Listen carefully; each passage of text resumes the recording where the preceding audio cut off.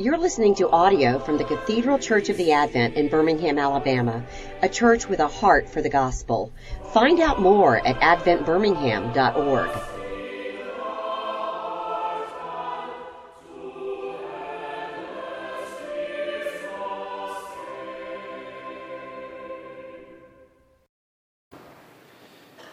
Last week, Matt Schneider mentioned that he did not have time to preach on the second coming of the Lord Jesus Christ, but he preached on his first coming, his appearing as a baby in a manger in Bethlehem. But this morning I am from 2 Peter going to talk about his second coming, which is not as a baby, but as a king who reigns in glory and will come to rescue as well as judge the earth. And Peter writes this morning to those who eagerly await this second coming, but they've grown impatient, if not disillusioned, for his return. But Peter writes to give them perspective, really to look at our lives and their lives in light of eternity. So often we think of eternity as something that happens after we die or after the Lord Jesus Christ comes back. But the Bible's perspective on eternity is eternity begins the moment you enter into a life-saving relationship with the Lord Jesus Christ. Jesus said, "I have come that they might have life and life abundantly," life to the fullest. That the moment we become a believer in the Lord Jesus Christ, we enter into eternity, as Ephesians 2 tells us, we're seated even now in the heavenly places. And that we're part of that great church that surrounds the throne of our Lord and Savior and sings hymns to the praise of his name. And yet there still is a sense in which we're waiting. Advent really is about waiting. But in this waiting period, let's look at 2 Peter, because I think three questions emerge from our scripture passage this morning.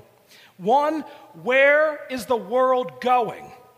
Where's it headed, ultimately, in the history of eternity?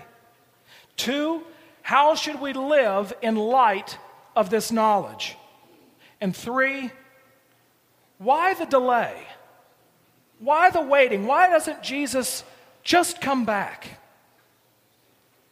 Well, where is the world going? Peter tells us in verse 10, "But the day of the Lord will come like a thief, and then the heavens will pass away with a roar, and the heavenly bodies will be burned up and dissolved, and the earth and the works that are done on it will be exposed."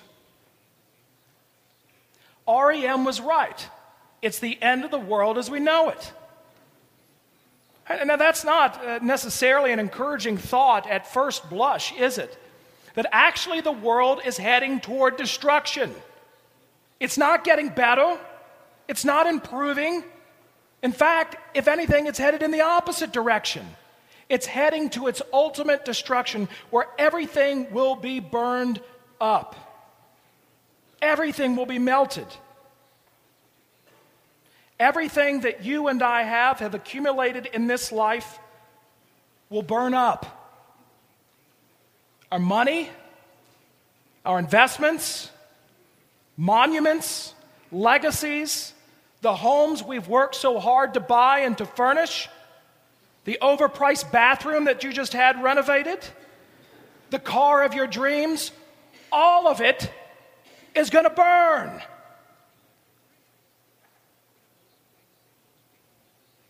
Hooray! Happy Advent!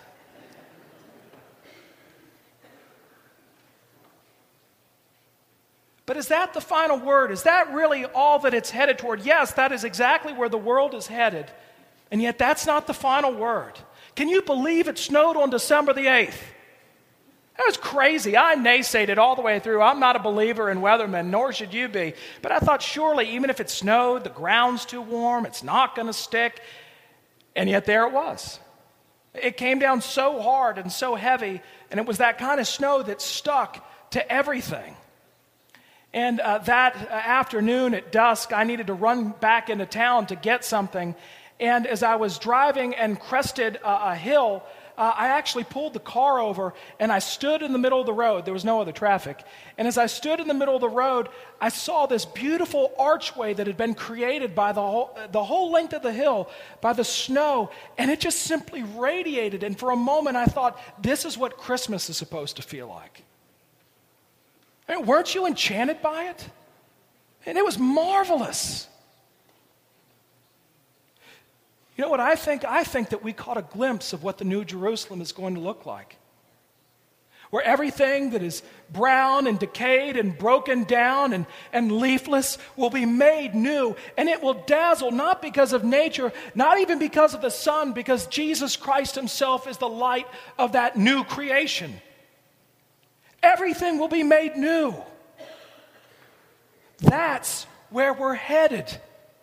That is what the second coming of the Lord Jesus Christ is about. It's about judgment, yes.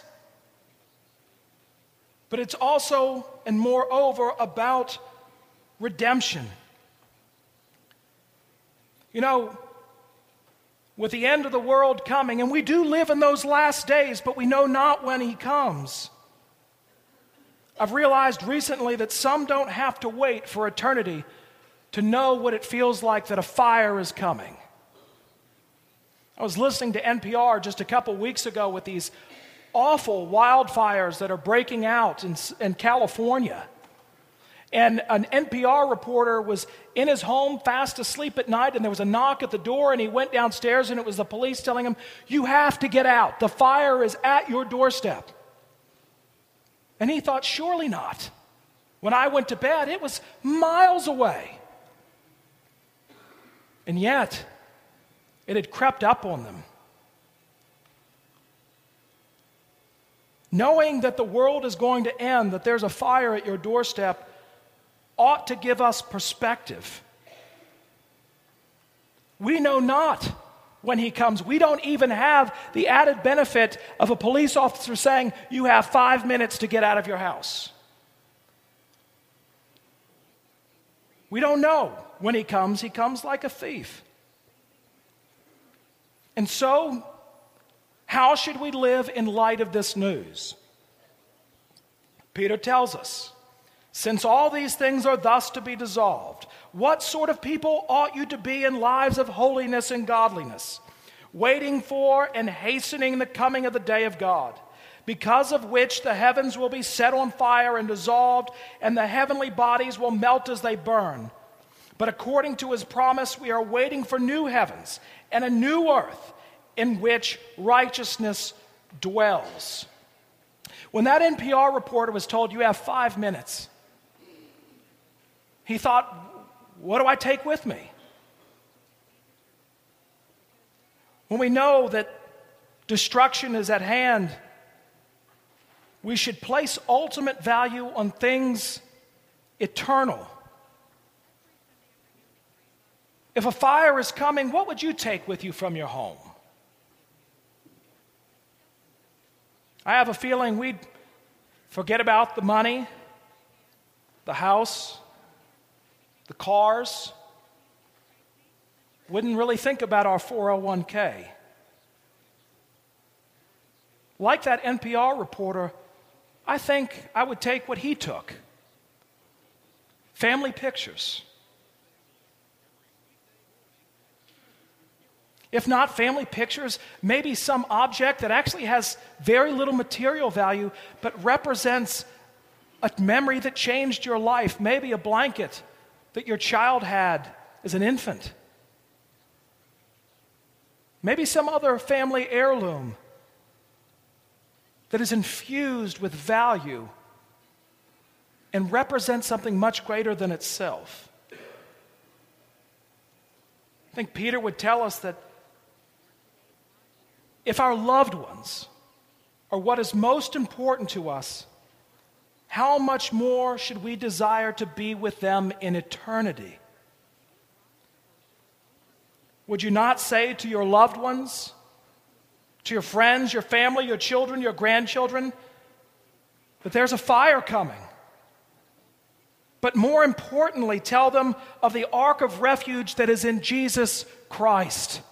All of a sudden, you're being given perspective Nothing wrong with the house, nothing wrong with the car, nothing wrong with a 401k or any other investment. But it may be in light of eternity, in light of the precious gospel of Jesus Christ, which is the message of life, that all of a sudden your home has a different meaning, that it's a haven of hospitality for strangers so that they might hear the gospel. Your car may be the vehicle to bring people to church to hear the gospel of Jesus Christ. Your investments may no longer simply being about a comfortable retirement or a comfortable here and now, but you may look to invest it in gospel work so that you may rejoice with others in heaven, an investment that pays eternal dividends. And so the coming of that day gives us perspective about what is really important. And at the top of all of our bucket lists ought to be the glory of the Lord Jesus Christ and the furtherance of his gospel. When Peter says that we're to live lives of holiness and godliness, he's talking about us living our lives in light of the imminent return of Jesus Christ. That it's not business as usual, but our minds are set on eternity even while we dwell here in this passing kingdom. But like those to whom Peter writes, this can lead us to impatience. Why hasn't Jesus come back yet?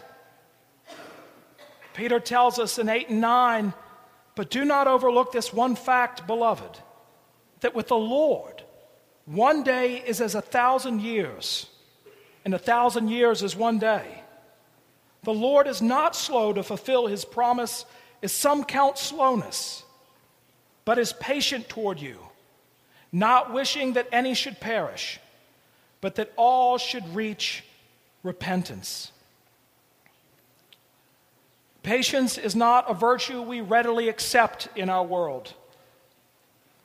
It's a fruit of the Spirit, but we don't long for it, do we? But where we are impatient, God is ever patient. In fact, his coming is delayed not by his slowness, but by his patience, which is ultimately because of his love for you and for me. You've heard the question asked, what makes the world go round? And the answer? Love. But it's not a human love. The world continues to rotate today and to orbit the sun for one reason and one reason alone, according to Peter. That reason is that so others may come to know the Lord Jesus Christ. Full stop. God, in his infinite mercy and love, wills time to go on so that others may hear the name of Jesus Christ and turn to him and be saved in this life in order that we might live with him in eternity. Last summer, I'd never heard of the man, Arthur Stace. Arthur Stace was born in the late 1800s in Sydney, Australia. He was the 5th child born to alcoholic parents. He was brought up in poverty, and in order to survive, he resorted to stealing as a child. By the age of 12, he was an alcoholic, and with no formal schooling and working in a coal mine, had continued and persisted in his alcoholism. At 15, he decided that he would take another job, and he became a lookout for his sister's brothel. But in March 1916, in order to escape that life and try to find a way forward, he enlisted in the army to fight in World War I. He got home to Australia, living in Sydney, marrying, having children. But 11 years later, nothing had changed in his life. He continued to struggle with alcoholism, and as he would say, he lived a degenerate life. But then one day, he decided to go to St. Barnabas Anglican Church, and the great R.B.S. Hammond was preaching. And inspired by the words, he became a believer on the Lord Jesus Christ, and he became consumed with the notion of eternity. A couple years later, He heard the preaching of John Ridley, a great Anglican evangelist, who said, "Eternity, eternity. I wish that I could sound or shout that word to everyone in the streets of Sydney. You've got to meet it. Where will you spend eternity?" And although Arthur Stace was illiterate and could barely write his own name, he took out a piece of chalk and he wrote in beautiful copper plate script in chalk, "Eternity." And he dedicated the next 35 years of his life getting up at 5 a.m. and walking and praying the streets of Sydney and writing the word eternity everywhere. It's estimated that he wrote that word between 500,000 and 1 million times over those years. Such a cultural impact it had on Sydney that on January the 1st, year 2000, at the stroke of midnight, they lit up the beautiful, iconic Harbor Bridge with the word eternity in the script. At the Sydney Olympic Games, they did the same thing. Stace spent the rest of his life pointing people and reminding them of eternity. Do we think the same way? Are our minds set on eternity? With the world going in the direction it's going with the imminent return of the Lord Jesus Christ himself, we should live our lives in light of that. Understanding that the only thing that keeps the Lord Jesus Christ from coming back is his great love for this sinful and broken world. He wants people to know him. And they come to know him by the power of his Holy Spirit, by using people like you and me looking to eternity and sharing the gospel of Jesus Christ. Because he comes not only to judge, but to take his ransomed church home and reunite it once again, where he will make all things new, and we will be citizens of that heavenly Jerusalem, where there is no more sin, no more sighing, but our faith and hope in the Lord Jesus Christ will be realized for eternity. Amen.